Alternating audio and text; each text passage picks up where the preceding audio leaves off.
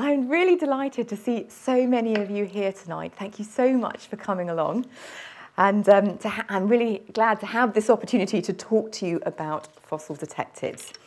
Now, when I first heard about this series back in May 2007 it was, and was offered the job of presenting it, I was completely over the moon. And I just began to wonder why nobody had thought of this idea before. Why hadn't there really been a really classy BBC series dedicated to fossils in Britain?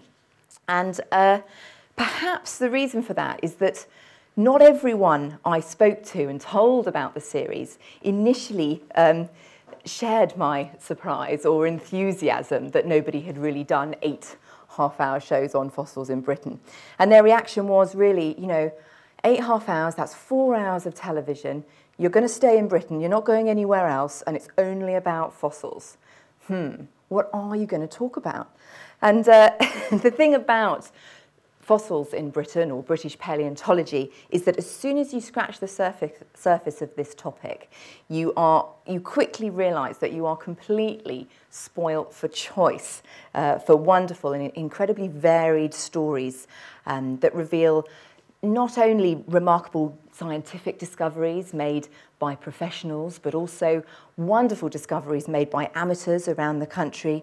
It also enables you to get really fascinating insights into ancient life and past environments of Britain. And tonight what I want to do is just share a few of my favourite stories that we selected from the wealth that are out there to put in the series. Now, perhaps before I go on, a little show of hands. Did anyone manage to catch any of the shows on BBC 4?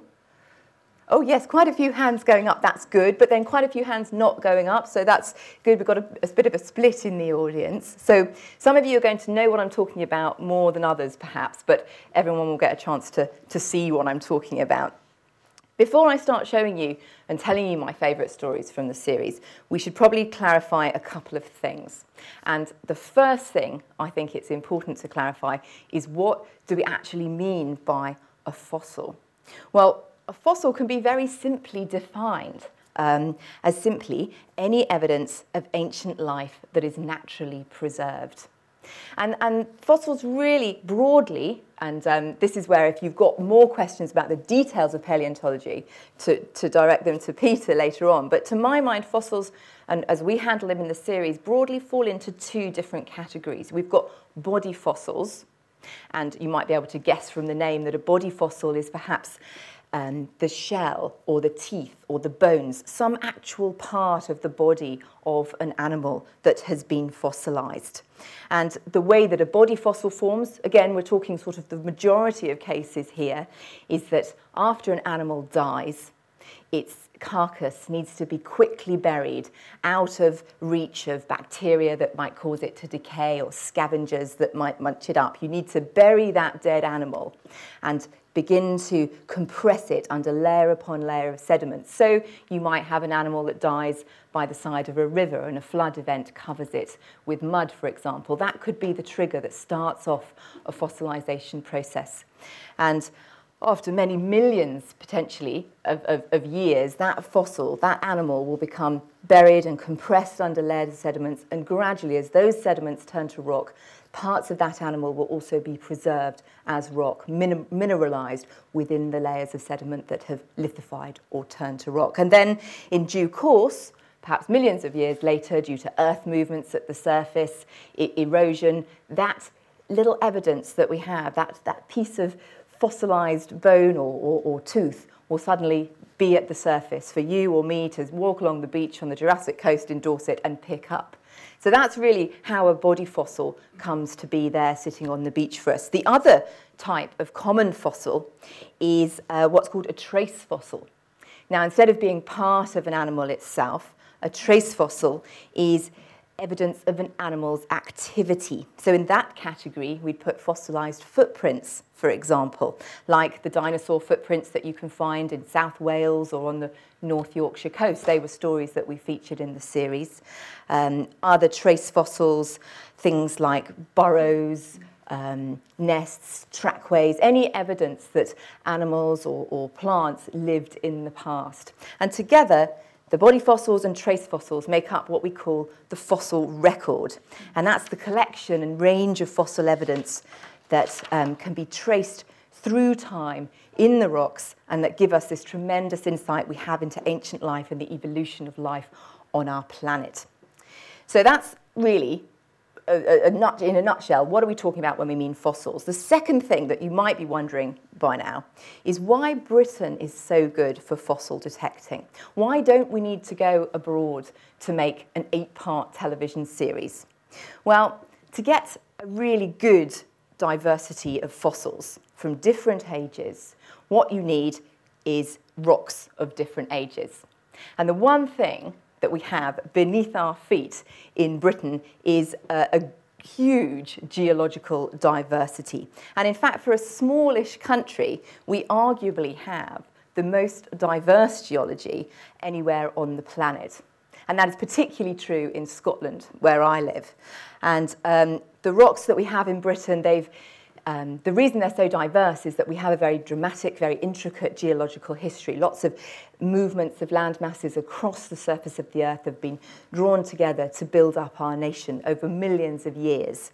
And the rocks in Britain represent almost all the geological periods of time, dating from more than 3 billion years ago. Some of the oldest rocks that you can find in the whole of Europe are up in Scotland, right up to the present day, where we have internationally significant sections of sediments that represent just the past 500,000 years or so of geological time, relatively very recent geological past. So we have this huge diversity of rocks, and hidden in those rocks, waiting to be discovered, are a huge diversity of fossils.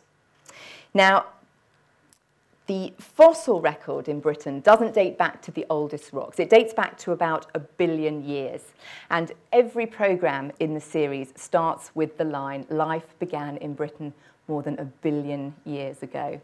And what I'm talking about when I say that, perhaps are not the most exciting fossils you've ever seen or heard of, but I'll explain in a moment.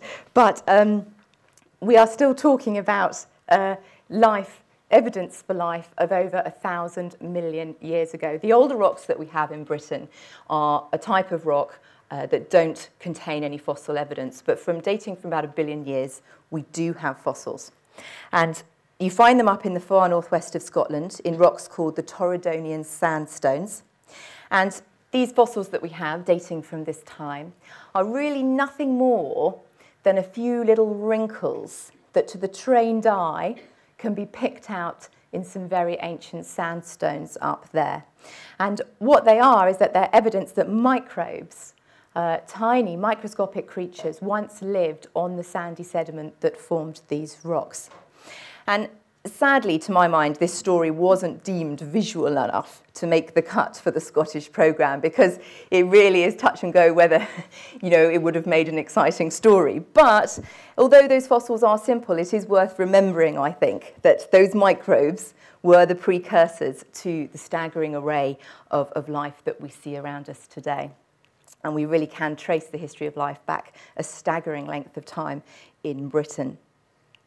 Now, in Fossil Detectives, the series takes a regional approach. So each programme looks at a specific region of the country. But we wanted to do more than simply say, travel to the north of England and say, oh, look, these are the fossils you can find here. Or down in the southwest of England, these are the fossils you can find. We wanted to really bring together a great diversity of stories, reflecting major discoveries, both old and new, places to visit to find your own fossils, as well as to demonstrate how fossils inform us about ancient life, and to surprise you, the audience, as much as entertain you. And I've chosen a few clips tonight that represent the different types of stories that we've put together for the series. Now, I've mentioned that we're so spoilt for choice for stories because of the huge geological diversity that we've got in Britain. But another reason why there are so many stories to choose from is that major steps in the history of the development of paleontology as a science took place in Britain, especially in the early 19th century, when it was just emerging as a scientific discipline.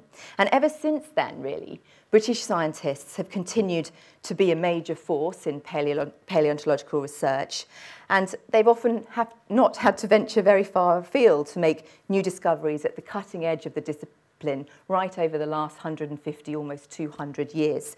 So that's another reason why there were just so many stories to choose from. And it's back to the early pioneering days of paleontology that I want to go first, and to talk about the discovery of possibly the best known and best loved of the extinct ancient creatures, of course, the dinosaurs.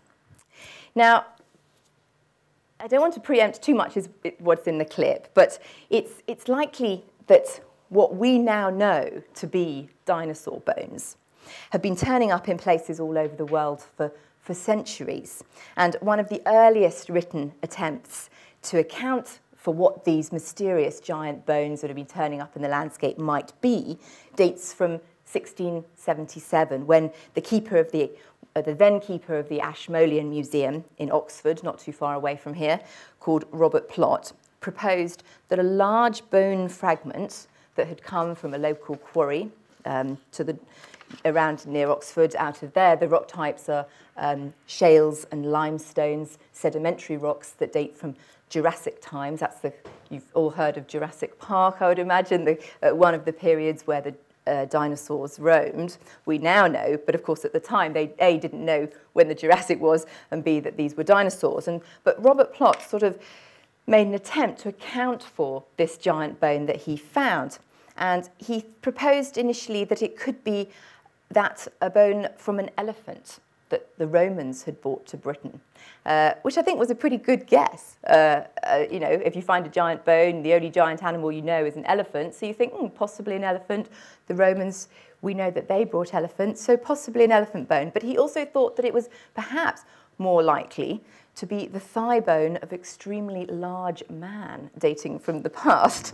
Now, less likely, however, he actually called this fossil specimen Scrotum humanum, because if you imagine the shape of the end of a thigh bone, it curiously resembled certain male body parts. So it was a good name, but he wasn't, sadly, along the right lines.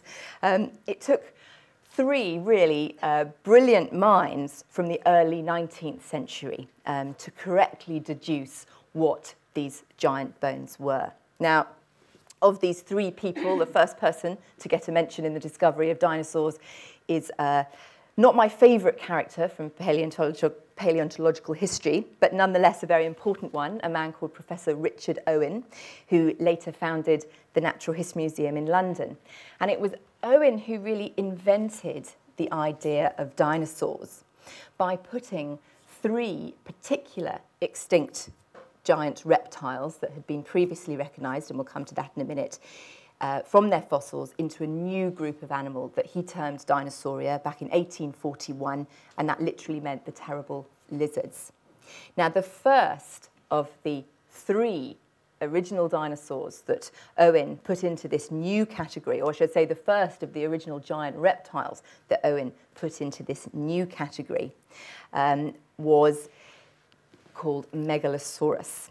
And it was formally, scientifically described by a man called William Buckland, a colourful character from the University of Oxford, as well as that bone, that Scrotum humanum that Robert Plot had found.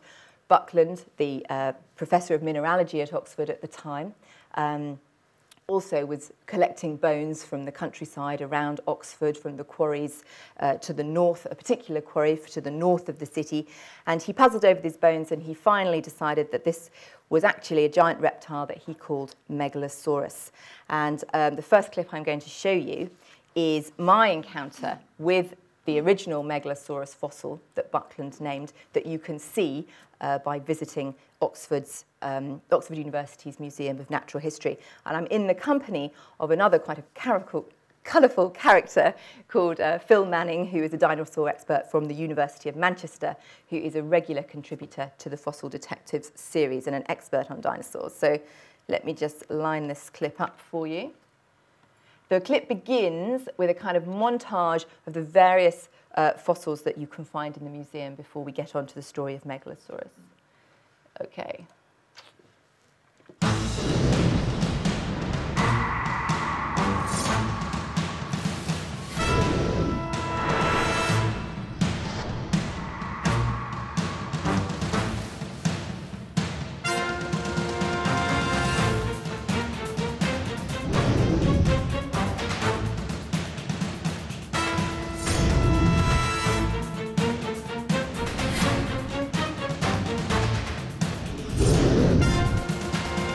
Here it is, the Megalosaurus that inspired Charles Dickens, the world's first ever scientifically identified dinosaur.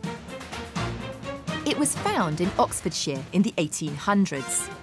Identified as a giant lizard-like creature, fossil hunters back then estimated it would have been 12 metres long.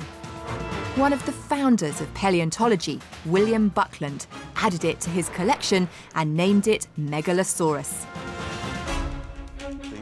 Phil Manning is a modern-day dinosaur hunter. Buckland had a few more bones to go on, though, didn't he? Yeah, but he didn't have a complete animal. Here you can see he's just got the hips, the right leg, and a bit of skull. It really is hard painting a picture of what the animal would have looked like for Buckland. And 150 years ago, this is what the sort of state of the art of paleontology said that Megalosaurus looked like. And of course, our view of this animal has changed a great deal now. If we start with the tip of the nose of the animal, working our way back through what are very narrow jaws, backwardly curved, serrated teeth, typical of a predatory dinosaur, up to a really muscular neck, a bulldog-shaped neck, quite a big torso actually, but very small forearms, quite unusual looking, but big, powerful hind legs and a big backside. And on the back of that backside, a very long, tapering tail, a typical predatory dinosaur. Why is it that people talk of Megalosaurus as the first discovered dinosaur, when presumably for hundreds, maybe even thousands of years, people must have been digging up bits of dinosaur bone? Yes, but these were interpreted with myth and legend. The Victorians brought order from the chaos of this to reconstruct these animals and bring them back to life using science. Well, here, Phil, we have arguably the world's most famous dinosaur, Tyrannosaurus rex, towering above us. How would T-Rex have compared to Megalosaurus? Well, at a distance, you could be forgiven for mistaking one for the other, because they look pretty much the same, but get close up and there are subtle differences. One, this is much bigger, at 12 metres long, whereas Megalosaurus is only 9 metres long. Megalosaurus, quite skinny, this is a heavyweight boxer. There's at least 100 million years between Megalosaurus and Tyrannosaurus rex. Now, we are closer to T-Rex than Megalosaurus was, because it's only 65 million years for us to travel to meet T-Rex. So there's no chance that Tyrannosaurus and Megalosaurus would ever have met then? Absolutely none whatsoever.